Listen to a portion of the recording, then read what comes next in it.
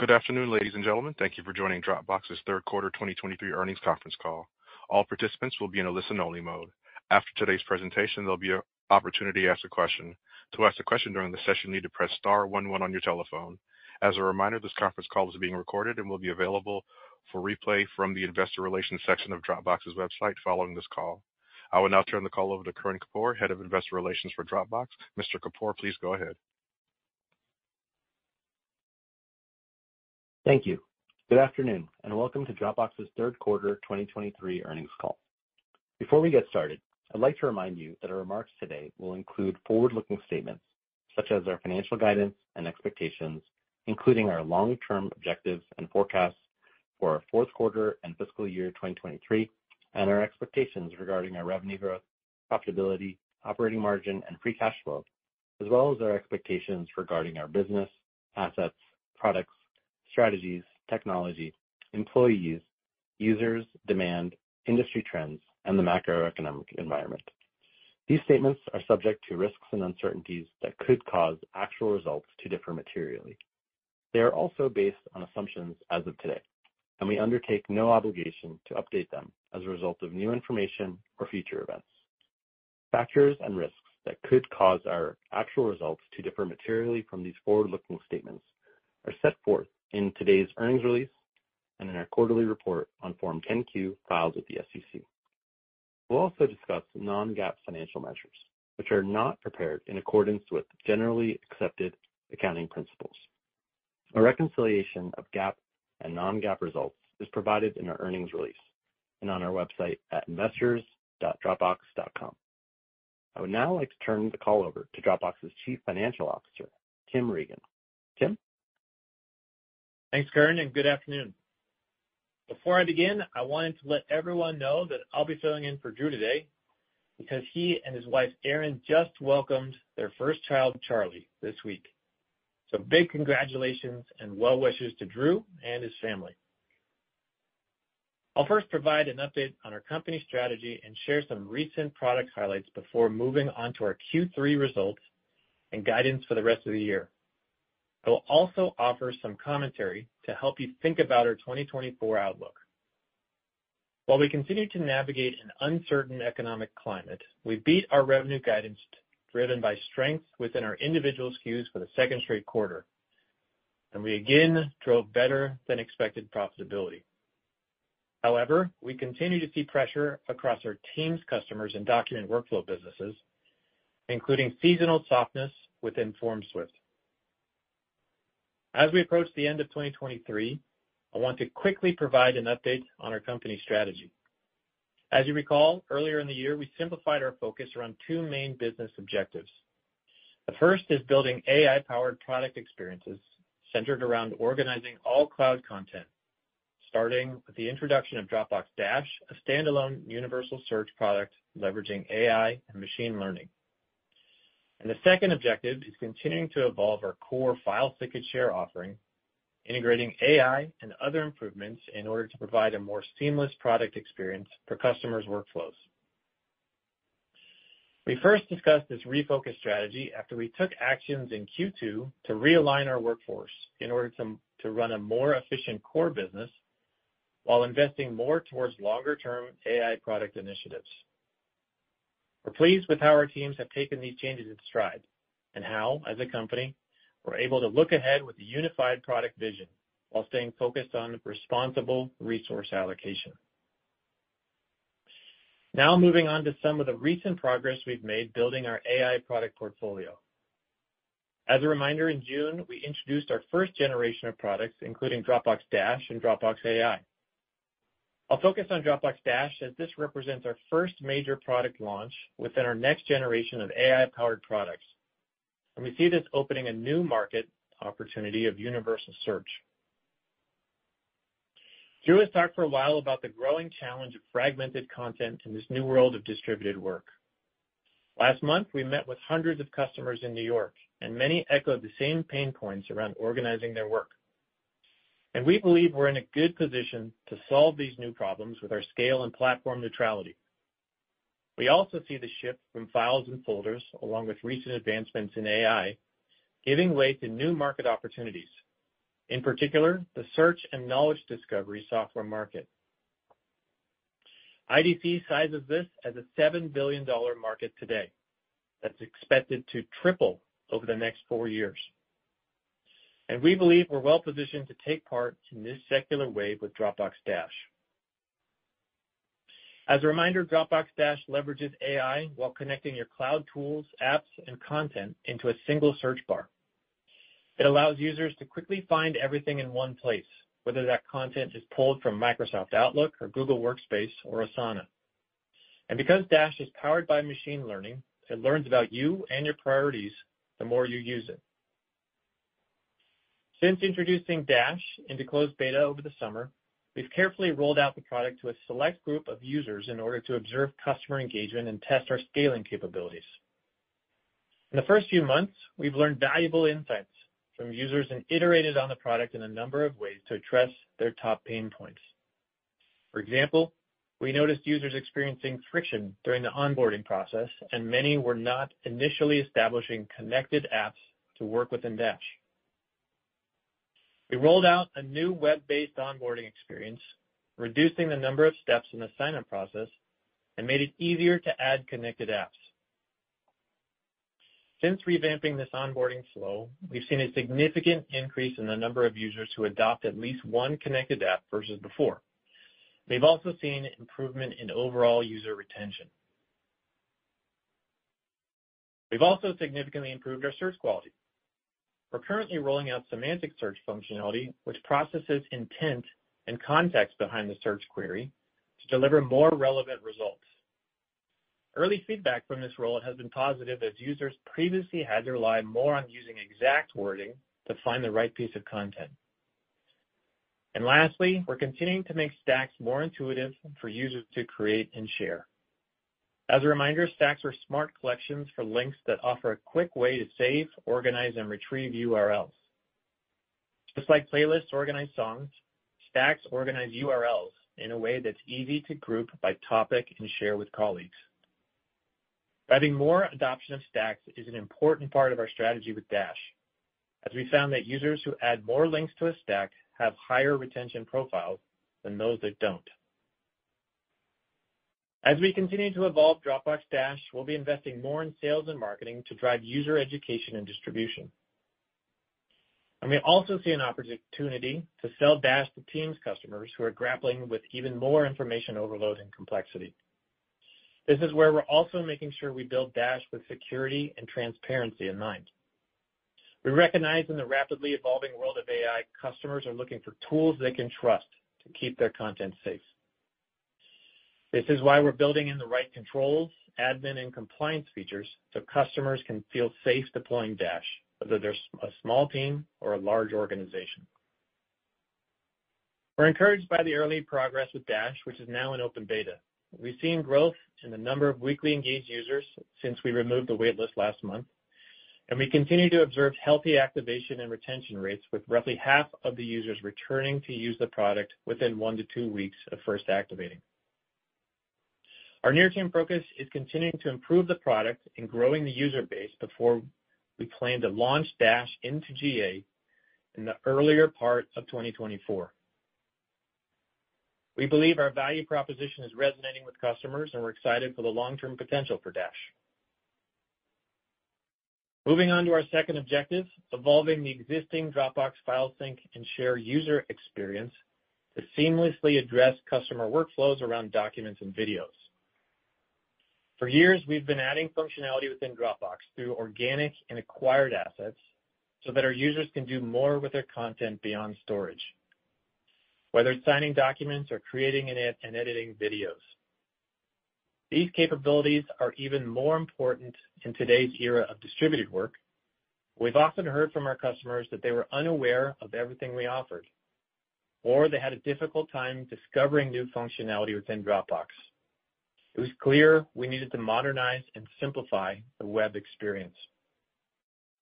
That's why at our customer event last month, we announced an entirely new and intuitive web experience that helps users stay productive. Whether it's editing a PDF, recording a video message for a team, or tracking a proposal sent to a client, The web redesign makes it easier for users to access the right tools at the right time.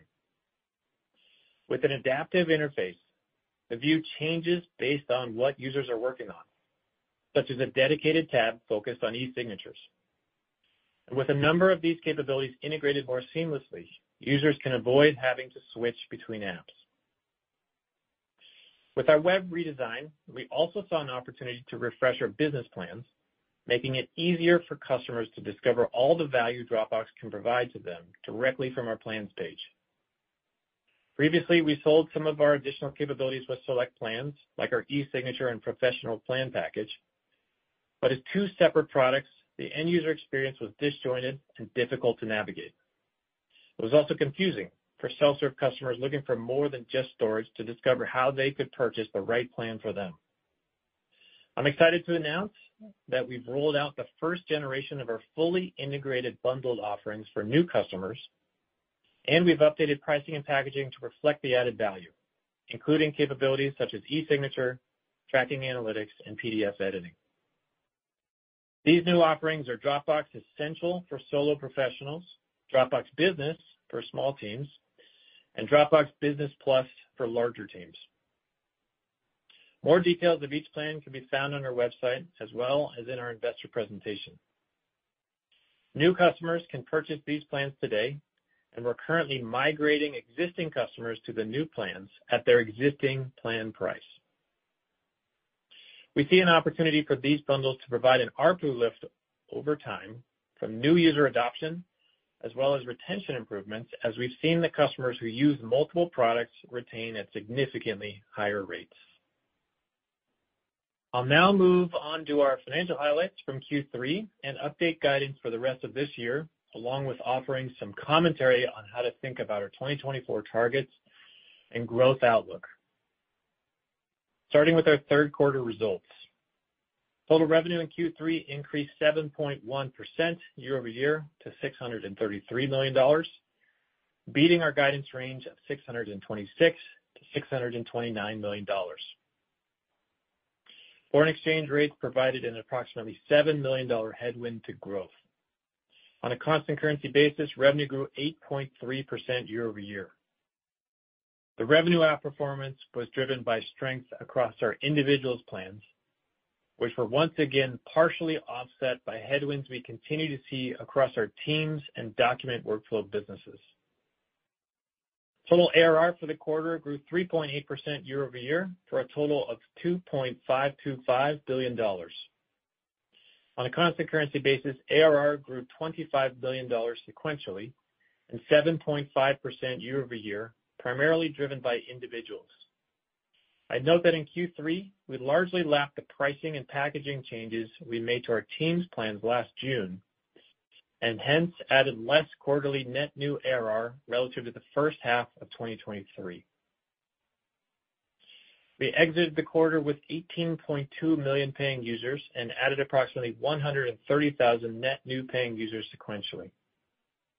Average revenue per paying user for Q3 was $138.71, down slightly on a sequential basis, but up over $4 year over year, driven by the team's pricing increase, FormSwift, as well as a shift to premium plans. Before we continue with further discussion of our P&L, I would like to note that unless otherwise indicated, all income statement figures mentioned are non-GAAP and exclude stock-based compensation, amortization of purchased intangibles, certain acquisition-related expenses, impairments of our real estate assets, and expenses related to our reduction in force. Our non-GAAP net income also includes the income tax effect of the aforementioned adjustments.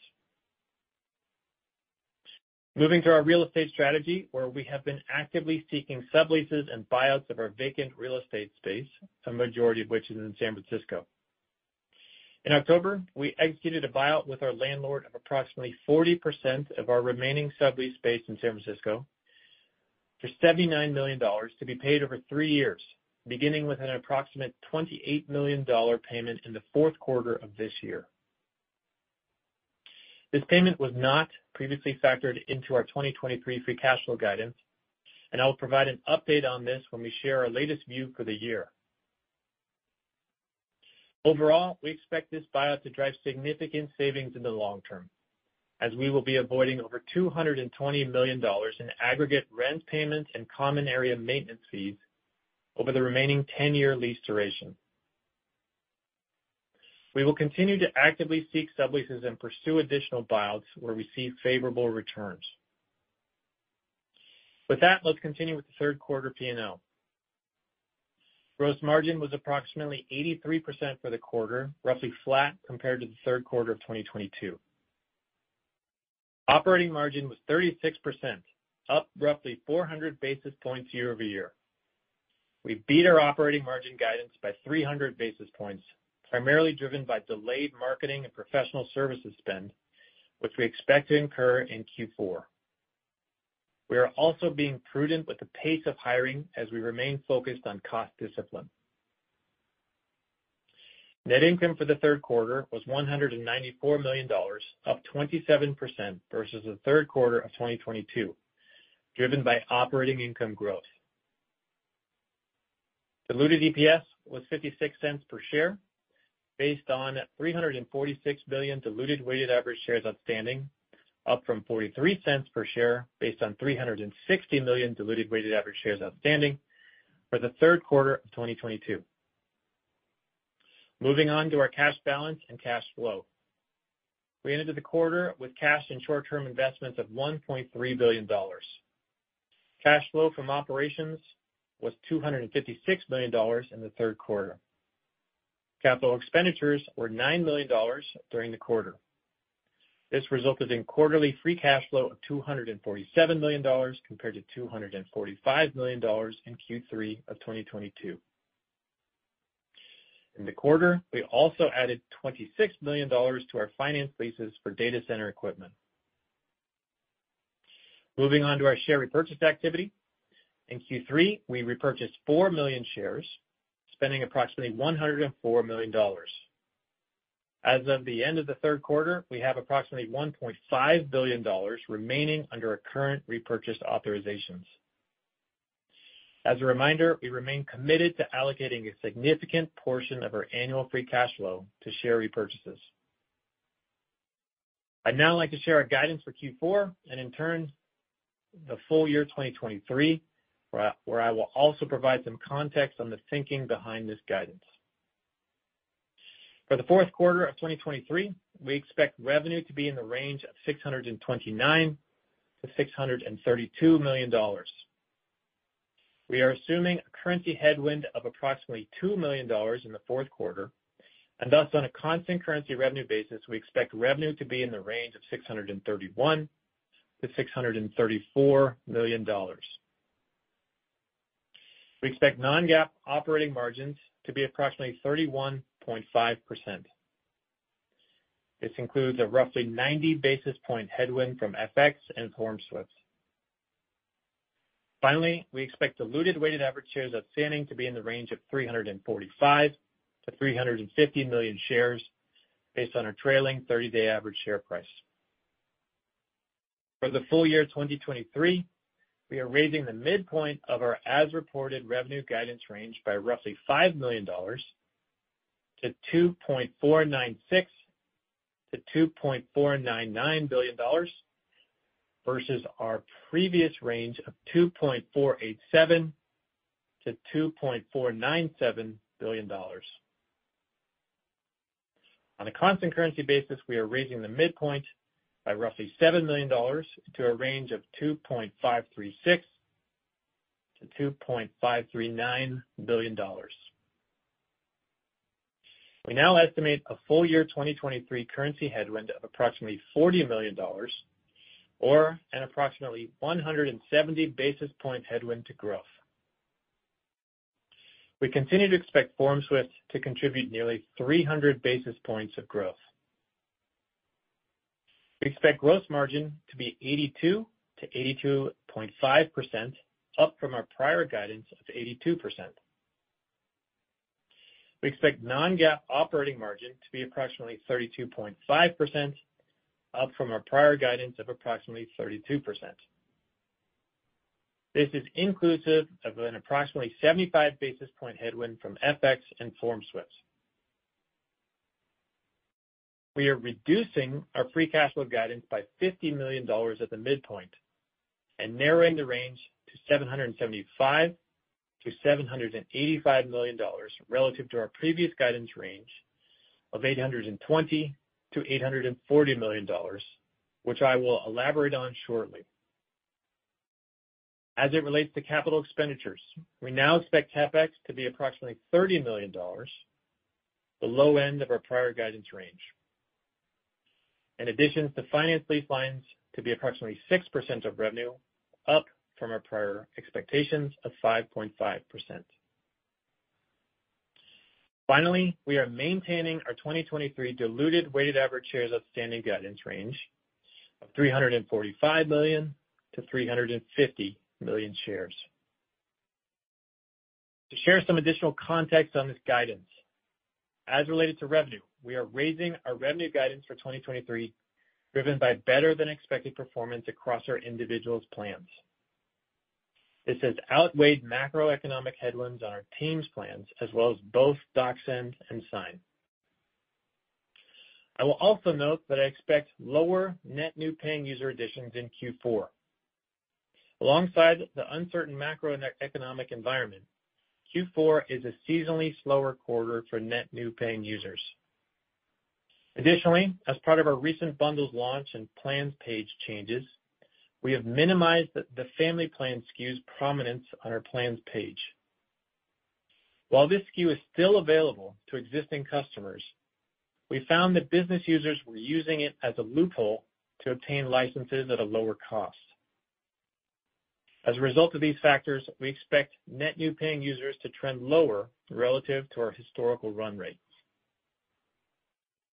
As related to operating margins for 2023, we are raising our operating margin guidance to approximately 32.5%, up 50 basis points as compared to our prior guidance.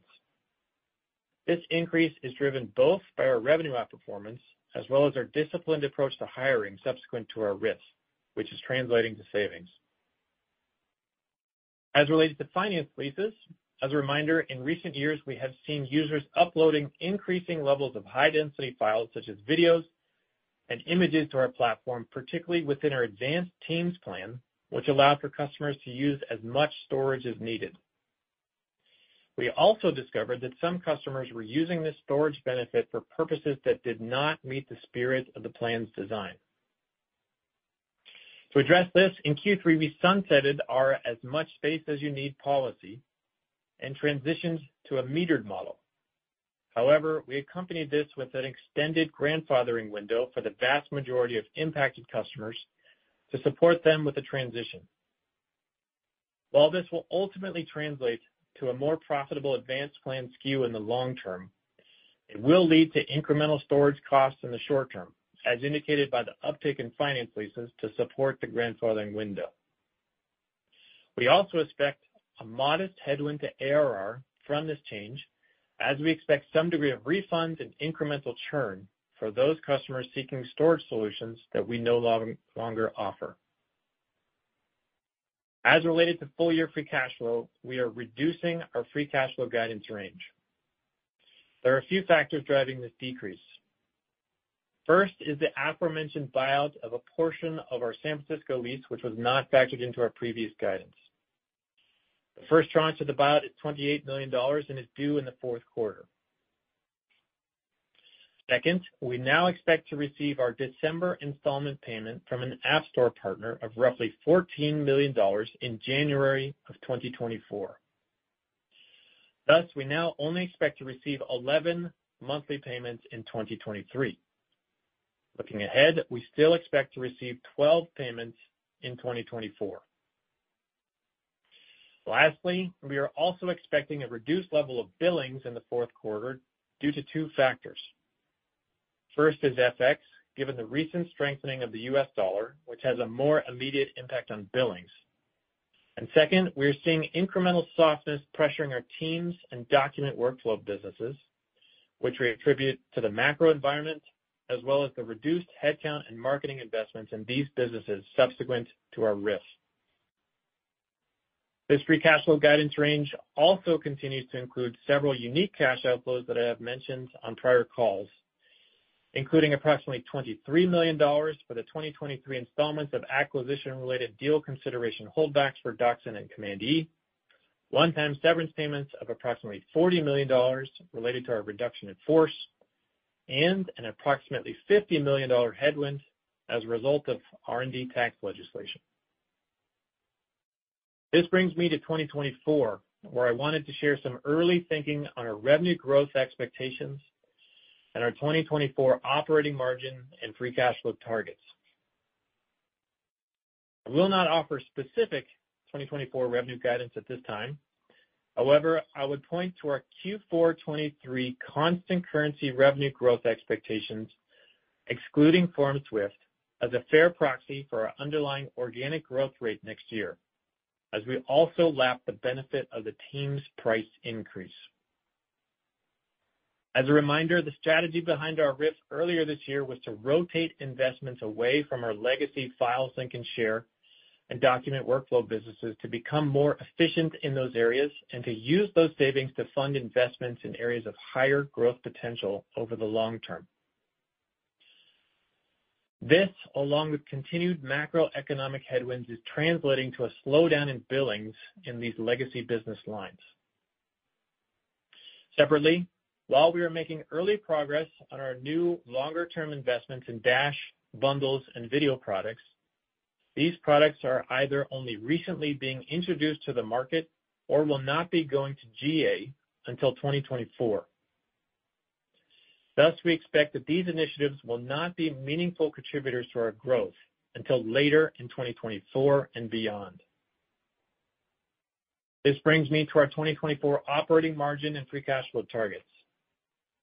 We have made significant progress on these targets since introducing them over 3 years ago, when we made a commitment to driving higher levels of profitability and free cash flow. I'm proud of our progress against these targets, and we will continue to operate the business in a disciplined manner.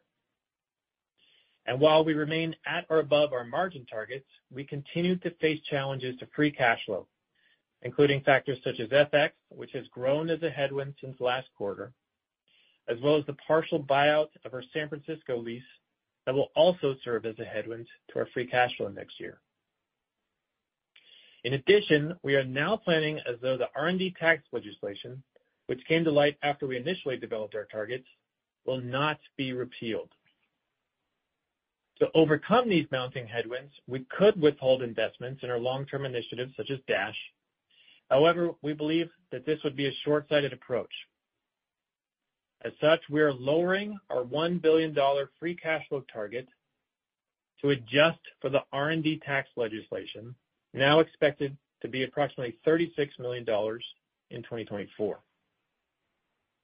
In other words, we are resetting the 2024 free cash flow target to be $1 billion minus the ultimate R&D tax legislation amount. We will also continue to monitor exogenous factors such as FX and its potential impact to our 2024 free cash flow expectations, where we will provide official guidance on 2024 in February. In conclusion, we've been focused on investing towards our longer-term product roadmap while finding opportunities to run our legacy businesses more efficiently. While we continue to navigate macro headwinds, we believe we've been making the necessary changes this year to better position Dropbox for the long term. We continue to see opportunities to leverage our scale and brand as we enter new market opportunities centered around the future of work, with Dropbox Dash representing an important first step in our next generation of AI-powered products. We will remain focused on our customers while allocating capital efficiently and driving long-term value for our shareholders. And with that, I'll turn it to the operator for Q&A. Thank you, ladies and gentlemen. If you have a question or a comment at this time, please press star 11 on your telephone. If your question has been answered or you wish to move yourself from the queue, please press star 11 again. We will pause for a moment while we compile our Q&A roster.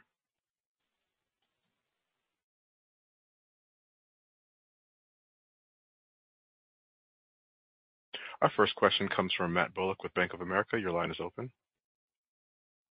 Hi, thanks. Congrats to Drew. I'm on for Mike Funk. Really nice operating margin this quarter. nice beat. Can you provide any commentary on the pace of R&D, AI-focused headcount that you mentioned a few quarters ago following the RIF? Is that progressing on pace? And then more broadly, any commentary on customer behavior, whether it's churn or price sensitivity quarter-over-quarter? Thank you. Sure, Matt. Good questions. With respect to hiring, we remain disciplined with our headcount investments, where our hiring will be focused on growth areas such as Dash and our multi-product initiatives. And with respect to AI, we have been adding AI talent over the past few years. We will be adding more as we drive towards our Dash GA timing. And we've been able to attract strong talent from top tech companies as they see the opportunity to solve a big problem for our customers. And then as far as what we're seeing with customer behaviors recently, I'd say the macro trends remain roughly consistent with what we've observed over the past couple of quarters. On one hand, we continue to see elevated price sensitivity and downsell pressure from our team's customers, largely those that have had layoffs themselves. We've seen this particularly impact customers in the technology and construction verticals. And we are also seeing reduced top of funnel across our team's plans subsequent to the price increase last year. DocSend and Sign also continue to face macro-related headwinds. Now, on the other hand, we have been seeing some positive trends around our individual SKUs, particularly on retention and signups. So our sense is that this largely relates to actions that we have taken as opposed to a change in the environment. I'd say that our guidance does factor in these latest trends. Excellent. Thank you. One moment for our next question.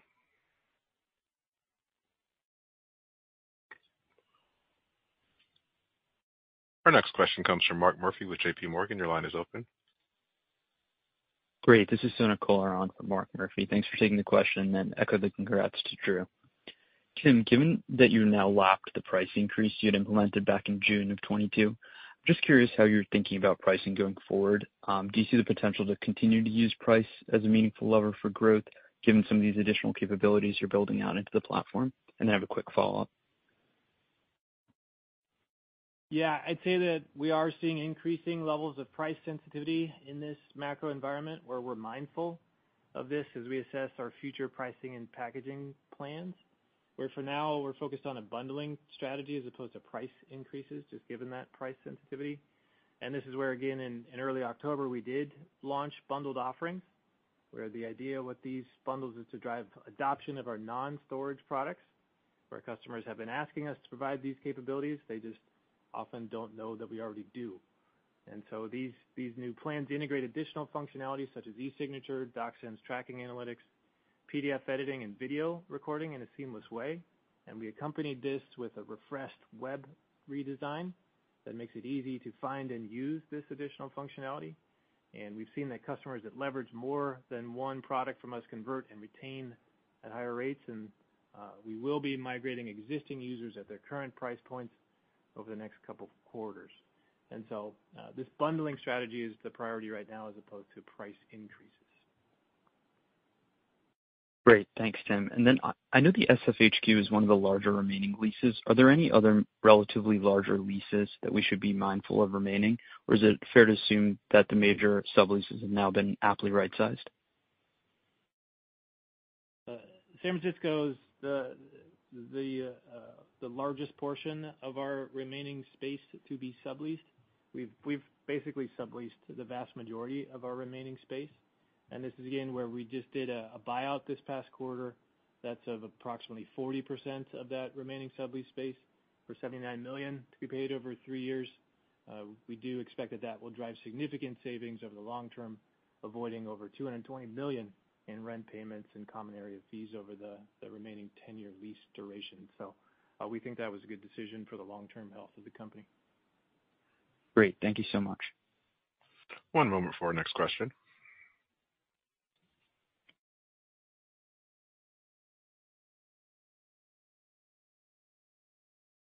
Our next question comes from Steve Enders of Citi. Your line is open. Okay, great. Thanks for taking the questions here. I guess maybe to start, I want to ask about the customer event that you held last month in New York. And I guess what was the feedback that you heard from customers there and how they're viewing the early beta access with the AI solutions? Sure. So we gathered with a few hundred customers in New York earlier this month. As part of the event, we made several product announcements. We launched Dash into open beta. We released our web redesign of the core file sync and share experience. We introduced our new fully integrated bundled offerings, which I just touched on. And we also used the event to kick off paid digital campaigns to drive awareness and signups of both Dash and our new plan lineup. And it was really great to talk with customers and to validate that the thesis behind our new products is really resonating with them. Okay, that's great to hear. And then I guess maybe on the outlook for next year, or at least the preliminary view there. Just want to make sure that thinking about this right. I think you said look at FX rate for this year. I think it was something like 5% growth that you're guiding to. And then on the free cash flow side, still kind of have that $1 billion intact outside of the R&D tax. I guess with the building lease as well, is that being factored in, or are you saying like outside of that and some of the other incremental capex that needs to come in here that you would still be able to hit that $1 billion number X the R&D tax legislation? For now, we're only lowering our $1 billion free cash flow target to adjust for the R&D tax legislation, now expected to be about $36 million. And if I take a step back, we've made significant progress against our free cash flow target over the past few years. Certainly proud of how far we've come, more than doubling our annual free cash flow since we set the target. But we do continue to face headwinds to reaching that target. For example, FX does remain a headwind. That's grown since last quarter. To your point, the buyout of San Francisco will also impact our free cash flow next year. And again, now planning as though the R&D tax legislation, which came to light after we developed our targets, will not be repealed. And we could withhold investments to our long-term initiatives, such as Dash, to meet that target. But again, we believe that would be short-sighted. So we will continue to monitor exogenous factors such as FX and its potential impact to our expectations. Or again, we will provide official guidance on 24 in February. Okay, perfect. Thanks for taking the questions. Sure. One moment for our next question.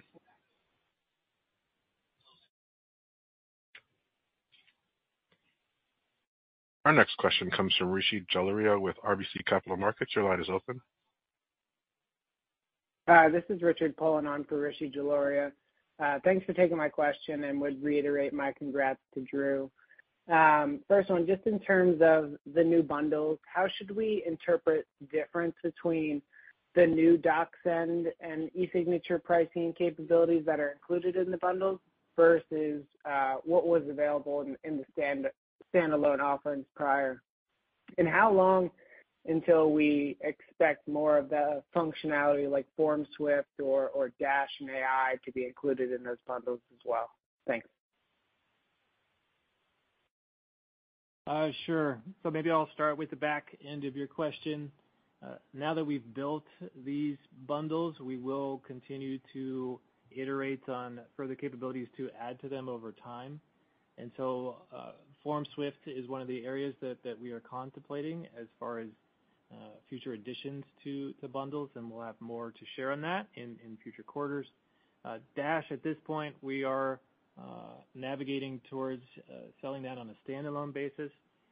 We're driving towards our GA in the early part of 2024, where we are still identifying our go-to-market approach, and so much more to share on that front as we get closer to that point. As far as how we've integrated DocSend and Sign into these bundles, so maybe I'll just articulate that we are offering Dropbox Essentials for solo professionals for $22. That's relative to our professional plan, which was $20. Dropbox Business for small teams, that's $24 a month, relative to Standard at $18, and Dropbox Business Plus for larger teams, $32 a month, relative to Advanced for $30. And so the way we've brought these in is we've brought in some degree of functionality, but not full functionality from our sign and send capabilities. And so that's reflected in the degree of uplift in those the pricing of those plans. Where again, the idea is to drive adoption of these multi-product capabilities that we have in these plans, where we've seen increased conversion and retention once users use more than one portion of our functionality. So that's the idea behind the bundles, and we're excited to see how this progresses. Okay, that's very helpful. And then just to follow up to that, I think in previous quarters you mentioned efforts to improve customer awareness of the document workflow capabilities. It seems like this kind of jives with that pretty well. But do you have plans to, I guess, do any other like marketing campaigns or anything like that to boost awareness of the new pricing plans, or maybe try and shift some of those family customers that should probably be on the team's business plans, anything like that kind of as we look into 2024? Absolutely. We're looking into many different angles to improve the awareness of our multi-product capabilities. Marketing campaigns, as you alluded to, and that's part of why our margins are going from 36% in the third quarter down to the guided level in the fourth quarter. That's where we're investing in marketing campaigns to fuel awareness of Dash, as well as these bundled offerings that we just touched on. And then again, we've accompanied the launch of bundles with this refreshed web design that makes it very easy to find and use this additional functionality. So multi-pronged approach to try to improve the awareness. Got it. Thank you. That's very helpful. One moment for our next question.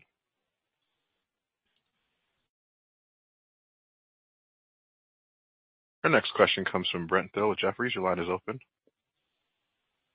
Hello, this is Elon Liani on for Brent Thill. Thank you for taking my question. First, you stated that the demand environment remained roughly the same versus 2Q. When do you expect that sentiment to shift, especially for DocSend and HelloSign that have remained under pressure in the past couple quarters? And second, if you can shed some color on the international side, that would be helpful as well. Thanks.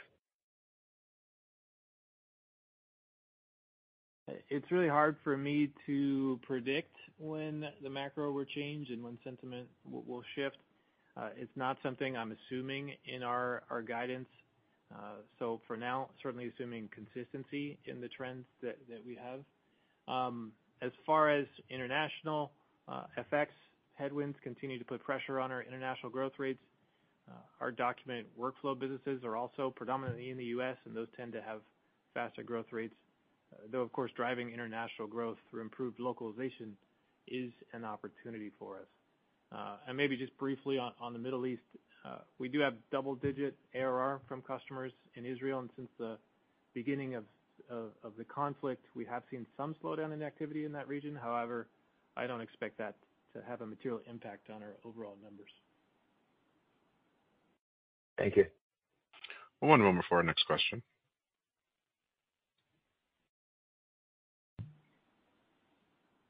Our next question comes from Pat Walravens with JMP Securities. Your line is open. Oh, great. Thank you. And forgive me if this has already been touched on, but like I think with Adobe Firefly, there's something like 3 billion images that's been created, and with all the image generators, this is we're seeing more and more of it. Is it going to drive different storage requirements for you guys and other different sort of functionality and usage?